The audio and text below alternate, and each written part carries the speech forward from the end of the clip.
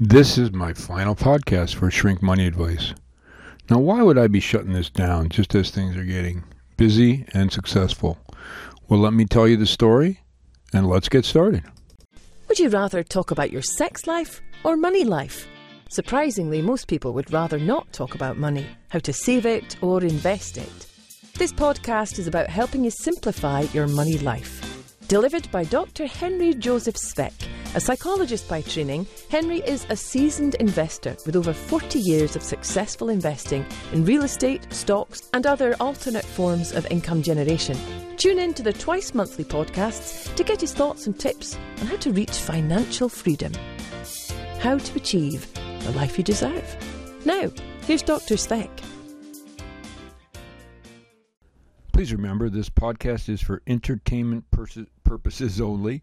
Please consult with your financial advisor or investment specialist before you make any changes to your investment policy or stocks or bonds or real estate you may own. I am not an investment advisor.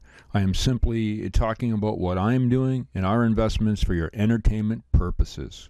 So when I started this, the idea was to sort of just share what I was doing based on a follow-up to the book Shrink Money Advice. And the idea was to sort of just give information, put a lot of disclaimers so people wouldn't do what I'm doing. But unfortunately, it looks like a lot of people are just simply following what I'm doing without really critically looking at it. So I'm getting more and more uncomfortable with that. I'm also getting uncomfortable with some of the pops I'm seeing in some of the, hardly traded stocks that I recommend. So for all kinds of reasons, this is our last podcast. I won't be doing any more of these. I won't be writing any more about this. So what I want you to think about is this. So on Monday, I believe it's June 8th, will be a one-day free Kindle for Shrink Money Advice, the book. You can download it. It's a story. It's got life lessons and other things in it, and general kinds of things that the fictitious couple did. Maybe 5 or 10 years, if I'm still around, I'll write a follow-up.